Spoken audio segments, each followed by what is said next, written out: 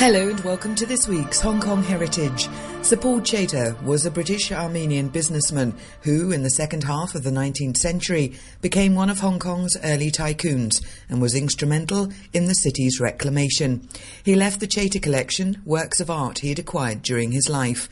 Architect James Orange created a book in 1925 cataloguing those artworks. Along with James Johnson Keswick, Chater also co-founded Hong Kong Land, which marks its 125th anniversary this year. Meanwhile, Wattis Fine Art is marking its 25th anniversary, so Jonathan Wattis decided to create a further imaginary chapter to James Orange's book, showing remarkable photographs of the Hong Kong that Chater would have known. This is on show until November the 12th at the Rotunda at Exchange Square Central. The actual book itself, when it was published, there were a number of chapters, and one of the chapters was on Hong Kong, which was date up to 1860. So by 1860, the population of Hong Kong was something like 87,000. So we were about between a village and a town, but town size, quite small, and really only just starting to build. Although it was significantly built, there was so much more to come. Each 5 to 10 years it changes so rapidly.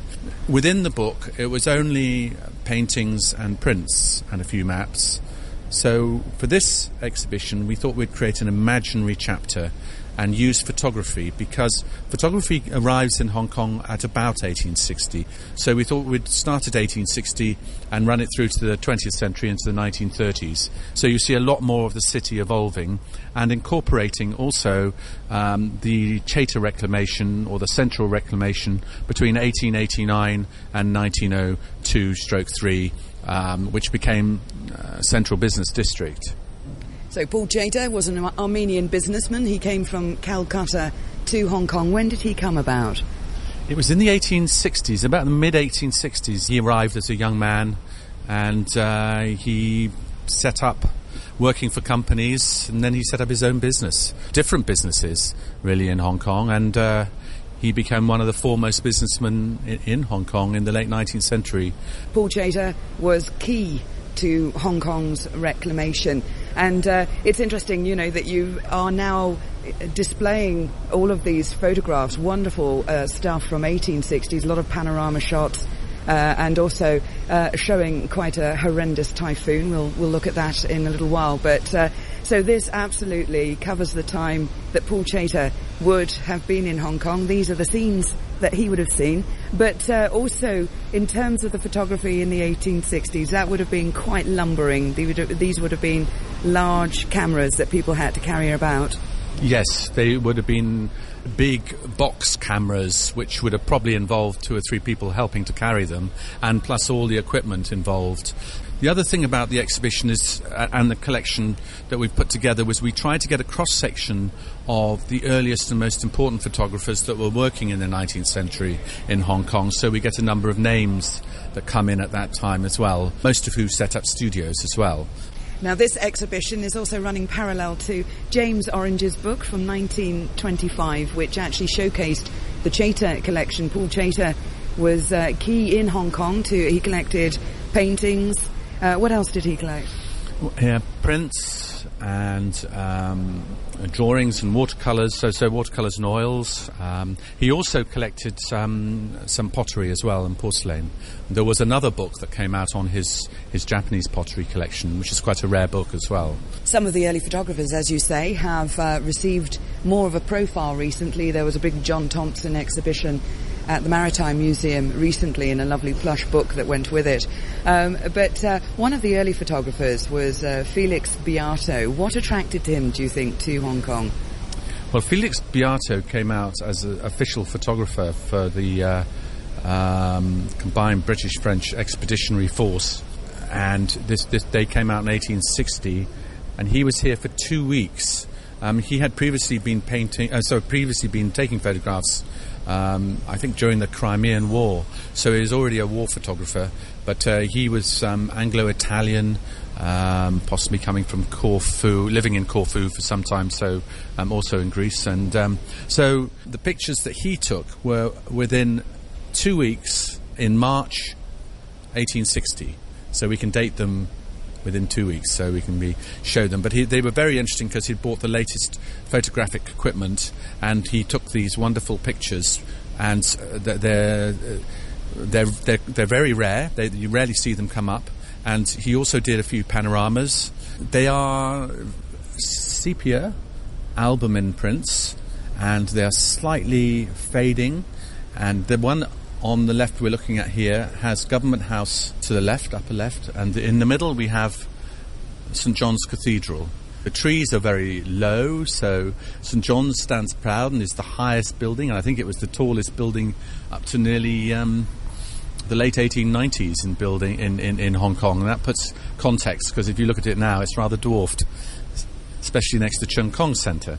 But these are lovely sepia photographs, and there are 3 of them here. One I described. The second one shows Murray Barracks, a series of 3 barracks, which is now the site of the Bank of China. And another one here shows what was the Canton Bazaar and a trading company and the Naval Hospital. This area was completely reconfigured. A friend of mine, a Chinese friend of mine, told me how I believe this area was reconfigured when the tram was built. So the roads themselves totally changed and became Queensway. So essentially, Canton Bazaar is very close to where Pacific Place is now. But they're a super collection of pretty much the original buildings of colonial Hong Kong there, and you can look out at the shipping in the harbour. What does albumin mean? Well, albumin itself is egg white, and what they do is they take a certain type of paper, which they sensitise with silver nitrate and egg white, this albumin, and it retains this picture. And they developed this, I think, from the late 1830s, early 1840s. Photography came into being, and then the albumin prints were developed in the 1840s, 50s, and by this time you could buy the albumin prints, or you could sensitise the paper yourself. Later on, they would become available, so you could go down and buy the paper itself, a bit like a few years ago you could buy Kodak paper. But it did produce very beautiful pictures with great depth. Yes. Yes, you can see that down the bottom here. We've got the barracks, and this is a Milton Miller photograph, again an albumin print of Queen's Road with the clock tower under construction circa 1861. And what's incredible when you look down is the phenomenal detail, but then you've also got, going down the street, all the shadows and people's shadows. Yes, the shadows and the people's shadows, and in a sense, if you really think about it, you could probably time when the picture was taken by the shadow, so you could work out where the sun was, and you might also be able to work out what time of the year it was. Milton Miller, who arrived in 1861, and this would have been a very early picture he took. He was an American photographer who was here for a few years, and he took beautiful pictures of Hong Kong being constructed. And you've got this clock tower in the Queen's Road, which was the end of Pedder Street and Queen's Road Junction, which apparently the clock itself never told the time correctly. The photographs we've been looking at by Felix Beato particularly, and one by Milton Miller, were taken in the 1860s. They were sepia and albumin prints. But we're now moving on to the 1870s. They're still albumin prints, but they're somehow, how would I say, a lot clearer. But these ones are a very beautiful series which I acquired a few months ago, and the condition is excellent. I mean, there are a few wormholes, but they were taken in 1874 by Ah Fong Lai, who was regarded as the great 19th century Hong Kong photographer. He set up in Hong Kong, we believe in the 1860s, and had studios through until the 1930s. I think the studio was taken over by his son in the 1890s after Ah Fong passed away. But Ah Fong here is recording the Great Typhoon of 1874, and this was one of the most devastating typhoons on record up to date. And so what we see in the pictures is utter devastation, and we have various views of Hong Kong at that time. These are 4 on the wall, which are part of a series of 1 to 22, and One on the right here we see is Yamate after the typhoon, and you can see all the destruction of the houses on shore and boats washed up onto shore and buildings completely flattened, all the way looking north, and in the distance you see the hills, you can see Lion Rock, but it's very very atmospheric, because I imagine he went literally the day after the typhoon or 2 days after the typhoon, and would be taking this series going around Hong Kong, and it maybe took a number of days to do the series, but it's an extraordinary record of the power of the typhoon and the damage it caused, but also how Hong Kong could pick itself up from such a terrible blow and recover is very important. Other pictures we see are a view of Weston, where there's virtually no houses or only a handful of small houses still standing. Another one is the Canton Wharf, which would have been the waterfront then would be what we know as Devoe Road. So this would be near, going towards where the Macau ferry would be, in parallel to that. Yeah, the devastation is extraordinary. Do we know how many people died? Tens of thousands. Yeah. Tens of thousands. Many. Yeah, there would have been obviously no warning signals really at that time. We're now going into, let's go into the 1880s just to continue the journey. Here is a panorama of Hong Kong Harbour. So we're looking at the mid-1880s. This beautiful view.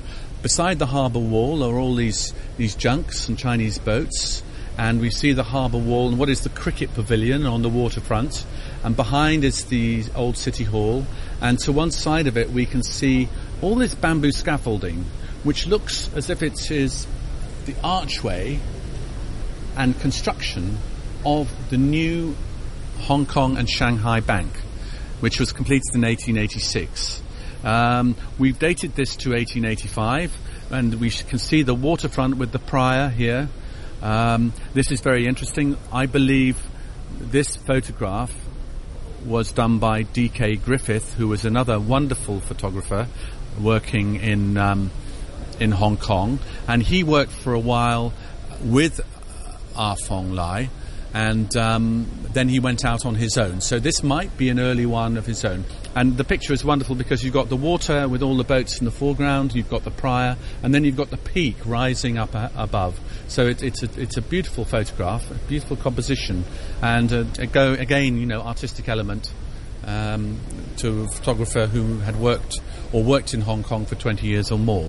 What do you think Paul Chater would have made of your imaginary chapter?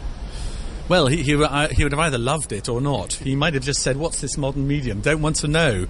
But then, he was born into another era, so he was probably in an era where paintings were revered and liked. But in this modern era we live in, photography has become very important, and it is an art form in its own sense. And auctions now, contemporary art, photography is a very important medium. So, if wearing his artistic hat, he would have, if he'd been living in a contemporary, he would have actually appreciated it, I think, because it fills in another gap, a missing gap in the Chater collection. The exhibition, The Chater Collection, A Further Chapter, is on at the Rotunda in Exchange Square, Central, until November the 12th.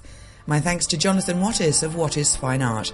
Thanks for listening, and join me next week on Hong Kong Heritage.